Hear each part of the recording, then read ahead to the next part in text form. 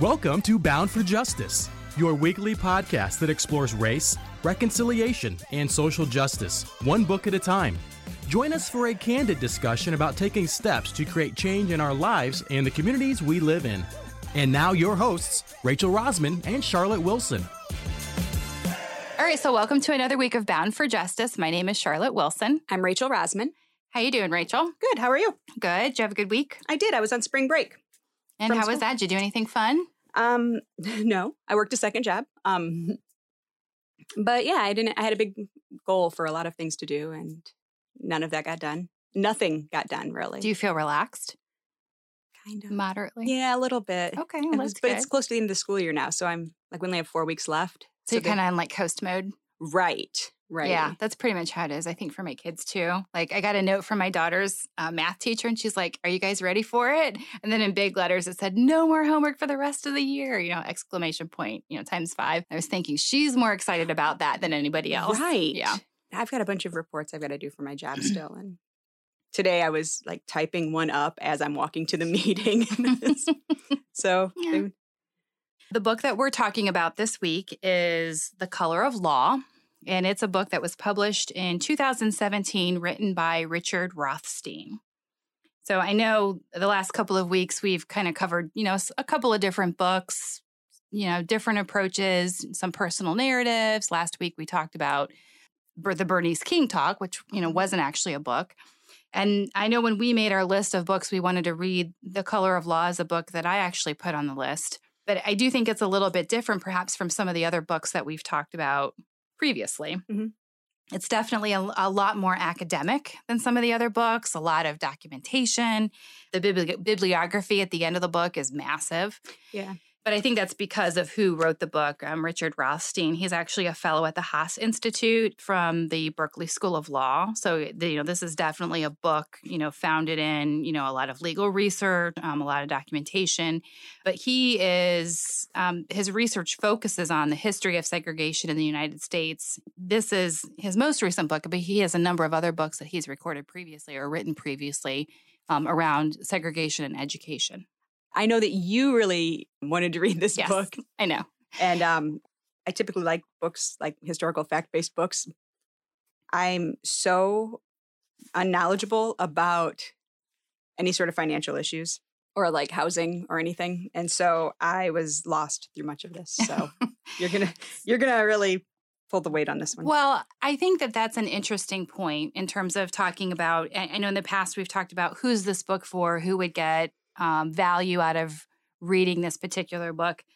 And I think that's part of the reason why I was really drawn to this book, because I do think there is what he does in this book. He's an academic. He works in law. What he does is provide this really detailed evidence and really builds out the story with facts and policies and just numerous ongoing stories about how the history of segregation has really been supported through government laws and policies. And I think that's really what I like about the book, because sometimes when we talk about things like white privilege and racism, sometimes it's hard. There are the soft things that happen. There are the interactions or the interpersonal conversations that people have. But then there are things like hard, cold policies and facts that create segregation in our society and all of the downstream effects of what happens when you put people in certain geographic regions. And I think that's what I liked about this book. But I agree with you. This is written by someone who works in law, who is a professor, and you definitely see that in the way that the evidence is presented. And I think I mentioned to you before when I was reading it, I was like, it's like the entire first few chapters of the book were like, this was deemed unconstitutional, but then nobody did anything about it.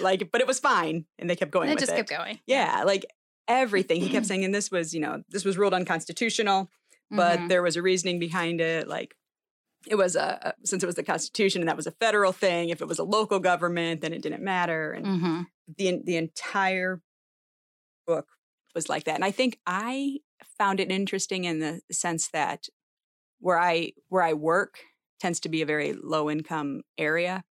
I just found it interesting. Like, yeah, I see where this has gone from the very beginning into now. I mean, it's done its job as far as keeping people behind in certain places. Keeping people in disadvantage. Well, and I think what's really interesting, he's really challenging this idea. And I know I have certainly heard this, and I think I really believe this until I read and really saw the evidence in the book, this idea that you see people of color, people of certain ethnic orientations in certain areas because of personal racism, because they were discriminated against by a single person who would not rent to them, or because they were discriminated against by an unfriendly community, which is certainly the case. But I think his argument here is that's not really what perpetuated that. It certainly supported it, but what really perpetuated it are actual laws that you can go back and you can find the policies on that actually created the discrimination that prevented, that assisted white middle-class families in establishing themselves in government subsidized housing. I mean, they were, and financing in nice suburban neighborhoods, and explicitly excluded Black people from being able to take advantage of those same government-backed programs. So as we mentioned before, this entire book talks through, all the explicit examples of where the government specifically offered assistance to white families in terms of FHA loans, where they explicitly excluded Black families. And, Rothstein does a really good job of really breaking that down and decomposing exactly how that happened in terms of the deed restrictions built into those neighborhoods. And the deed restrictions in terms of only white families were allowed. And those were neighborhoods that were specifically built with FHA housing subsidies for financing. Did you find it at all surprising how involved the government was from the very beginning in terms of actually creating a system that excluded Black families from these government subsidized housing programs? I mean, even from the very beginning, when they talked about the person trying to commute from the job, and he wasn't even allowed to live closer to his job. So he and some of their friends were getting paid less and commuting from farther away. And it was already setting it up for a disadvantage. The story you're talking about is the group of Ford workers, the factory workers working for Ford. They started in, I believe, in Virginia. Then the plant moved to California. Okay, yep. And they took those factory workers and said, okay, we're moving the plant to California. We're opening this new plant. We'd like you guys to move to California with the new plant and work there. But the challenge that they found is that the Black workers that moved with this plant move could not find housing close enough to the factory. Right. And then they started building housing near the factory, but weren't allowing Black workers to be there. Right. So they ended up, I don't know if they established kind of another town halfway in between where they were allowed to, and they lived there. And this guy lived so far away. He was talking about how he had to commute, like it wasn't even worth him driving all the time by himself. So he and some other people would drive back and forth together. And I think he was like one of the lone people that ended up being able to keep that job. If you're interested in understanding the downstream effects of what happens when you set these types of housing restrictions in place and you restrict an entire group of people from being able to live in certain areas, I think that, like what you just mentioned about the Ford workers, the fact that they were commuting an hour a day, the fact that, I mean, I don't know about you, but I don't commute an hour a day right now. One way, 1 hour a day, one way. I mean, I know a lot of people do, but that is going to restrict a lot of people from being able to hold on to that job. It's going to be a lot harder to get to work on time if you're commuting an hour, one way each day. So a downstream effect. Like the commute really can lead into a lot of social issues as well. Like, okay, now you've got a person commuting overall 2 hours a day. They're going to be tired when they get home. They're not going to be as involved in family things. It's not going to be these long home-cooked dinners. I mean, there's so much that leads into that, because I know I was commuting quite a bit previously, and it was a struggle. Like every little thing was taken up by this job. I mean, you're going to bed at certain times because you have to get up and get there. And I think that there's so many different ways that can affect something. It's very much like a butterfly effect. Absolutely. And I just found it interesting, maybe disheartening, that was all government enforced or government set up. Yes. It's just been so long where there have been times like, okay, everybody's equal, except for this. Like, well, we're going to try to make it equal, but that's separate but equal. Right. but not really. Yeah. And so we like to think about, dates like, the end of slavery as being like a key date. Well, slavery ended, how many years ago? Why is this still an issue? Right. Yeah. And I think this book provides really great examples of how even into the 90s, these discrimination laws were on the books. And there were still places where this has happened and continues to happen. Yeah. And I mean, even in the 2000s, like people still individually are so caught up in that idea. I mean, now it's more like the government doesn't even have to do it. Like we've set it into play. Yeah. Now you guys take over. Exactly. There's been so much support of the government, The other thing that I thought was really interesting too, I found fascinating. There's a part of the book at the very beginning where he's sort of setting up the government's desire to, or the government's plan to encourage home ownership and the government's intent. There's sort of their intention behind why they wanted to support housing in general.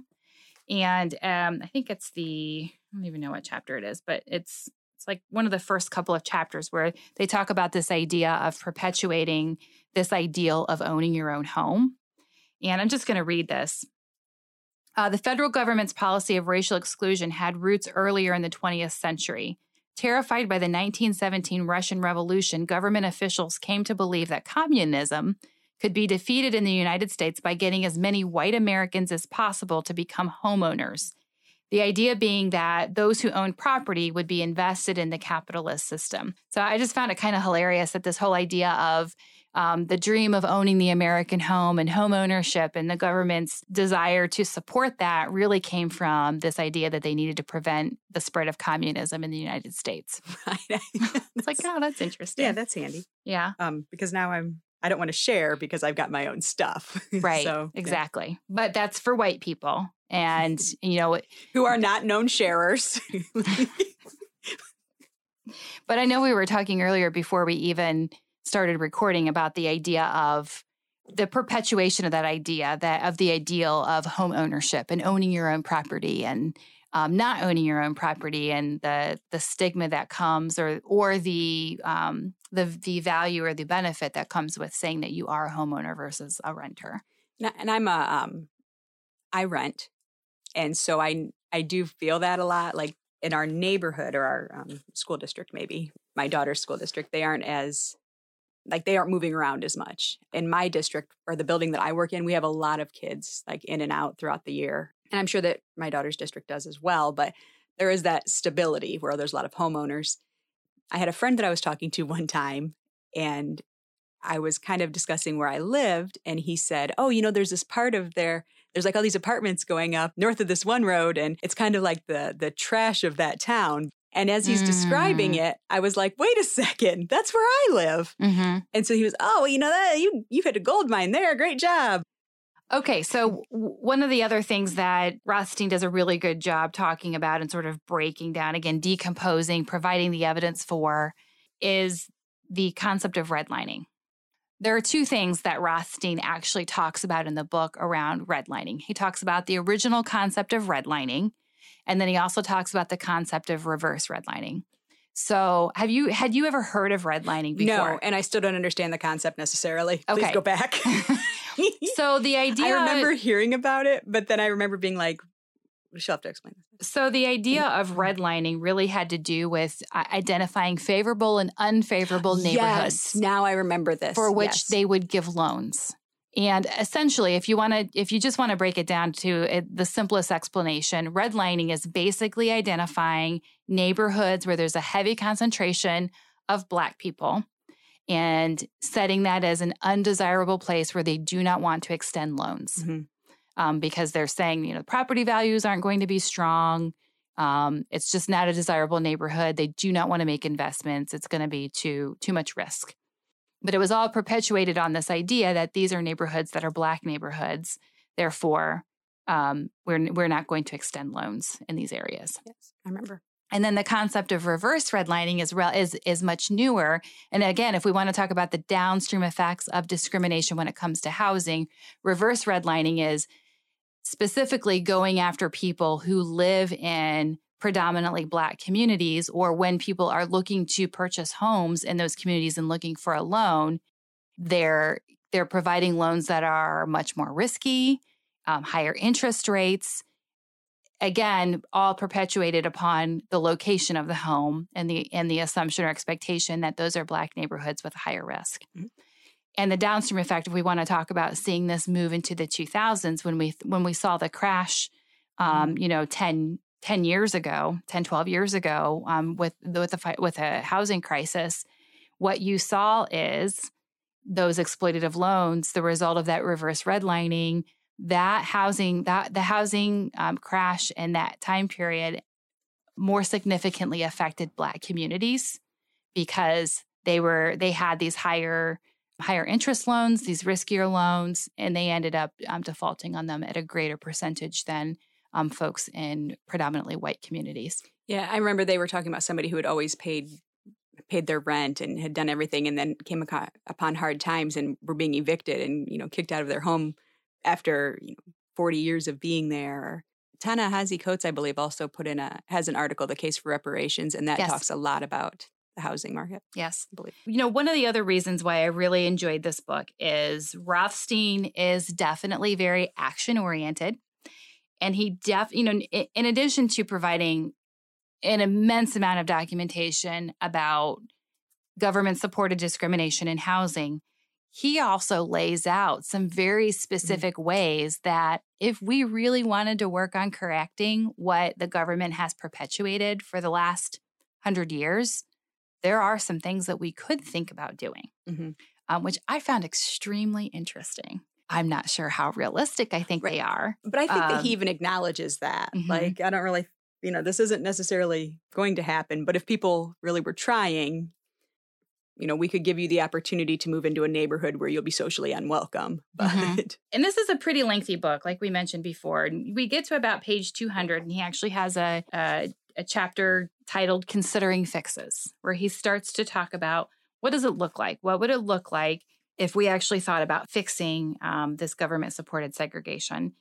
And in one paragraph, he says, I hesitate to offer suggestions about desegregation policies and remedies because imprecise and incomplete though they may be, remedies are inconceivable as long as citizens, whatever their political views, continue to accept the fact, or the myth rather, of de facto segregation. If segregation was created by accident or by undefined private prejudices, it is too easy to believe that it can only be reversed by accident or in some mysterious way by changing people's hearts. But if we, the public and policymakers, acknowledge that the federal, state, and local governments segregated our metropolitan areas, our minds may be open to considering how the same federal, state, and local governments might adopt equally aggressive policies to desegregate. So basically what he does is he sets up the entire book to say, hey, government, you created this problem. Hey, government, you need to own and take responsibility for what you've created by now setting in place policies and laws that start to create, I would call them reparations for what has happened.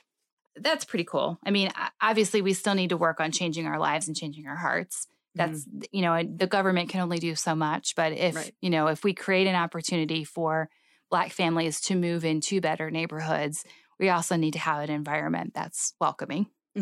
Otherwise, it's just not going to be a good time. It'll probably end up turning into like an affirmative action thing. Like, well, I was going to get that home, but now I can't get that home because I have to move into this other neighborhood because, the government's handing out these loans to Black families now. Well, it's interesting that you say that because you mentioned earlier that at the back of the book, he has an entire section called Frequently Asked Questions. I did not read all of those questions, but I did like that some of them I did skim through them. So what I really liked is there is one of the questions that he asks, and this is on page 225.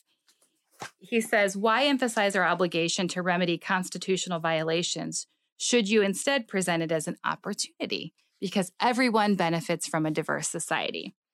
And basically what he is saying is, look, this is if we were actually going to take responsibility for and attempt to correct what has happened over the years, this is not going to be fun. This is not going to be easy, and it's going to be a little uncomfortable.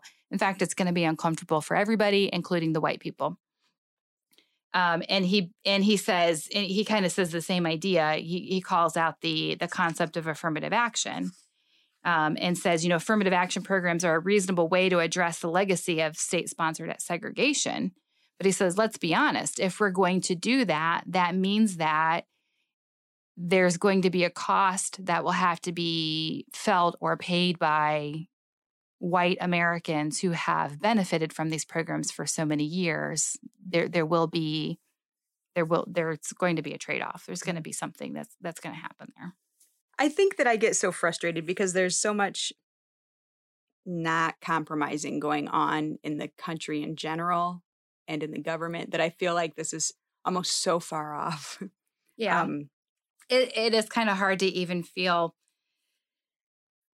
Yeah, I agree with you. Given the current administration, it's probably is relatively unlikely. And I guess the other question I kind of threw around in my head too is, how do you strike that balance? How do you strike the balance between the government supporting, correcting a situation that they created? Because let's be honest with you, or let's be honest with ourselves, the government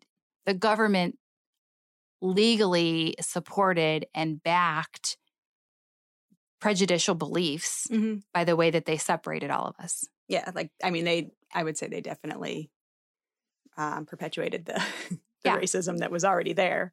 So can you imagine really who's in charge of the government but people? Right. We voted people in, so yeah. Yeah, we gonna, if there's a lot of racist people, then they're going to be, put in policymaking positions, and so it's kind of a chicken and an egg thing, right? Right. If you can change hearts and minds, can you then affect policy? And likewise. But now you've gone for generations and generations of building up people as being lesser than, and putting them in neighborhoods that are at more of a disadvantage, and now all of a sudden you're coming around being like, well, we tried, we're trying to change it, and but there's not, it's not going to make as big of an impact, or it's not going to be as easy to come back from. And I think this will be one of those things where, when they always say, equality isn't like somebody's taking more pie, whereas this might be one of those situations where, it is taking some of the pie. Right. Well, and so what's interesting, though, I loved one of the very practical examples that he points out in the book in terms of making amends. And he talks about, so he lays out a really good example of what has happened in terms of generational wealth. So we know that oftentimes people look to real estate as a place for creating that concept of generational wealth. So if my family owned a property in 1920 and they had a certain level of income that they generated from the value of that property that's increased over years and years and years, that's wealth that's passed down to me in a future generation, right? So the fact that there were entire Black communities who were denied the ability to build generational wealth, obviously there's a downstream effect of that. Beyond that, even if you did own a home as a Black person, you were in a neighborhood where home property values didn't increase as much. Therefore, the level of wealth that you were able to create as a Black person in a Black community was much lower than someone in a similar home who received a government-backed loan, low interest rate, and a wonderful neighborhood that has the home values have increased. And he literally breaks this down. So if you want to see the breakdown, if you are a numbers person, if you are a fact-based person, in this book, Rothstein puts it right there. And he says, this is how much this family made in a Black neighborhood. This is how much this family made in a white neighborhood. Look at the difference. And it's massive. Right. And I think that there have been a lot of studies done about that lately, about just the difference in between white women and white men and what their worth is necessarily compared to Black women and Black men at the same level, same education, everything, making that comparison. And it's astronomical, really. Exactly. And so much like, and speaking of like pay equity between men and women, recently, I think it was last year or the year before, Salesforce, the software company, the CRM software company, they literally went through and they looked at the pay scale for all their employees, and they made adjustments. And they took a hit because they realized that their equity was not equal between men and women. And they went through and they made that adjustment. They chose to proactively go and do that to make sure that they actually had equity. They, as a company, took that on because they knew it was the right thing to do. One of the things Rothstein mentions in his book in terms of figuring out how to sort of make amends is he talks about these differences in property values, and he actually proposes that one government program that could be created is that the government actually provides an offset to allow, now that home property values have gotten so high in some of these more desirable neighborhoods that historically have not been available to Black families, it's nearly impossible for a Black family not having generated any wealth from the history of having owned a home and that accumulated property value. It's nearly impossible for them to get into some of these better communities. So what could the government do to say, hey, we'll kind of offset it for you? Historically, you would have been able to get into this home had you had an opportunity to get into this home at this rate. So we're going to allow you in 2019 to get access into a home in that neighborhood at that rate. Mm-hmm. So we're basically going to roll back the clock and say, okay, we're going to take the hit and we're going to let you get to that home. I love the idea. It's really hard for me to imagine there not being like a massive uprising because of something like that. And how do you feel about something like that? I mean, honestly. Well, I was actually telling somebody about this today at work because I was trying to explain the book, the basis of the book. And I said, he's got these reparations ideas. I found it interesting, but then the person I was talking to was like, well, I don't know if I'd want to be doing anything like that. Why not? From both ends. I mean, it was a Black individual, and he was just like, I'm not going to be going to those white neighborhoods and these more elitist, and not being wanted, and then knowing that, because then, I mean, I think there would be an uprising. People would be very upset about it, but then also it would be this whole aspect like, well, look what we had to give you because you couldn't earn it on your own. Like I don't know that there would be a big, necessarily people would acknowledge that it's reparations so much as they're trying to lower our property value now when they sold this house these people got into this house for this much. And I'm probably missing that. But so the person the individual that you were talking to wouldn't necessarily be open to that. No, which and it would be somebody who could have benefited from that.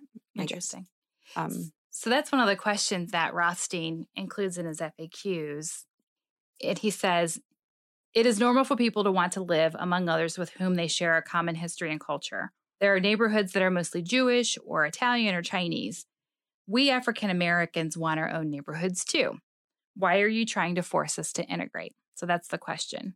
And his response is basically, I wouldn't imagine a policy that would force African Americans to integrate, but there could be other incentives to do so.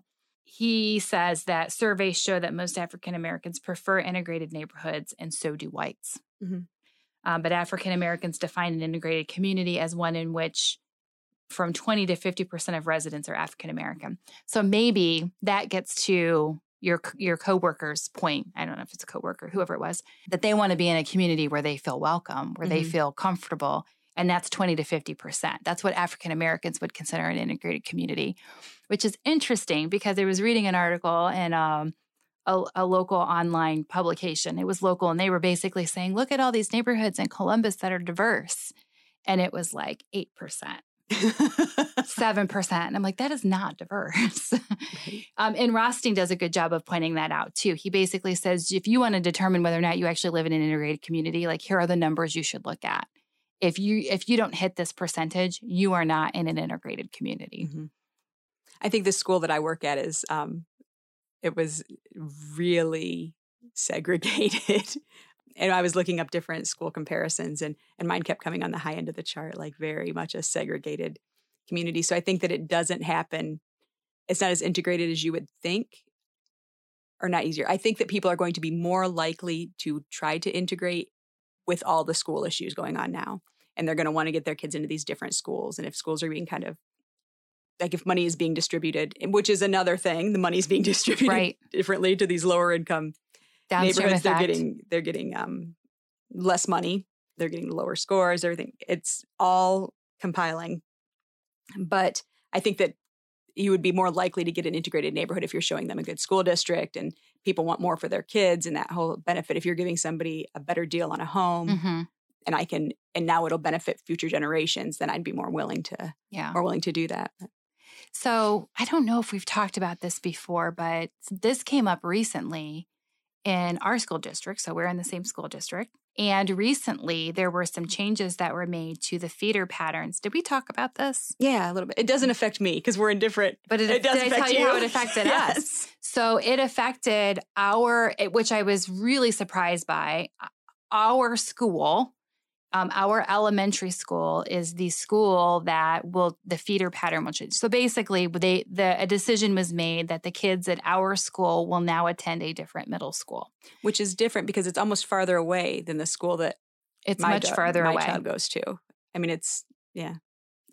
So it's just weird that they would choose your school. It was weird. However, one of the considerations that they took into play was diversity in the school.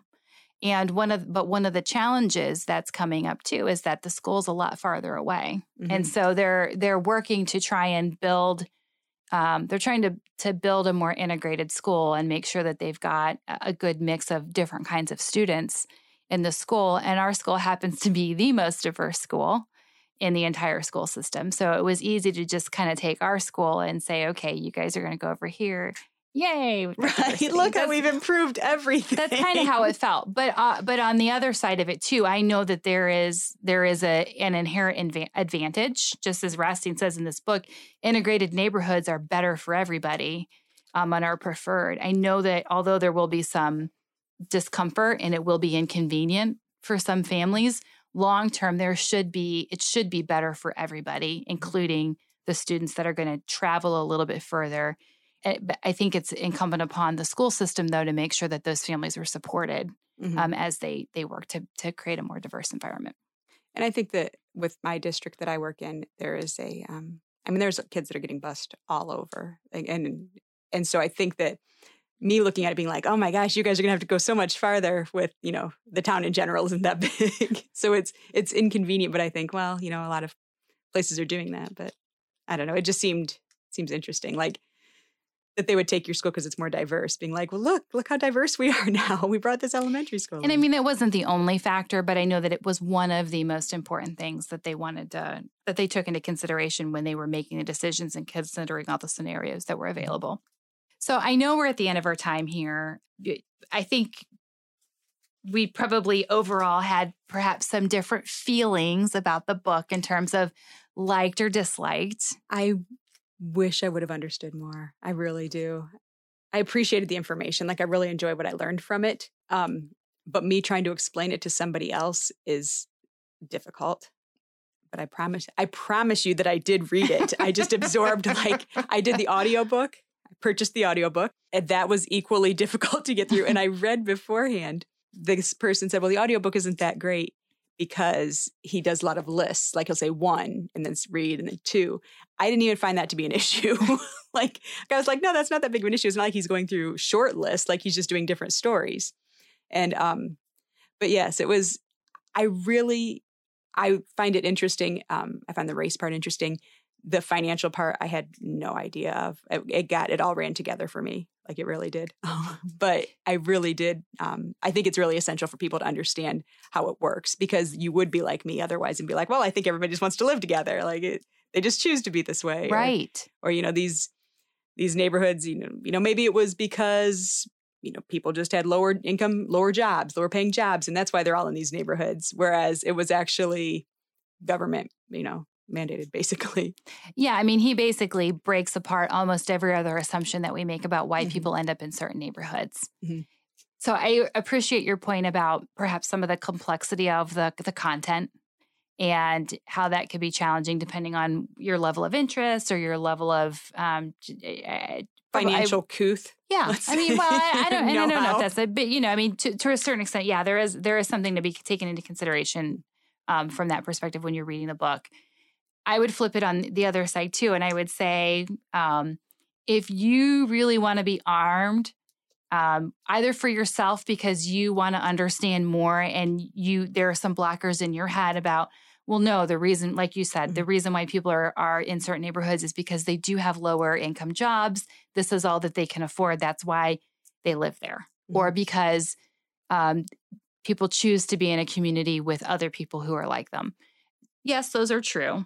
But to really understand that the reason why we see significant populations of people, and it's not only just white people or Black people being forced to live in a certain area, but white people being helped to live in other areas. I think that's the flip side of it.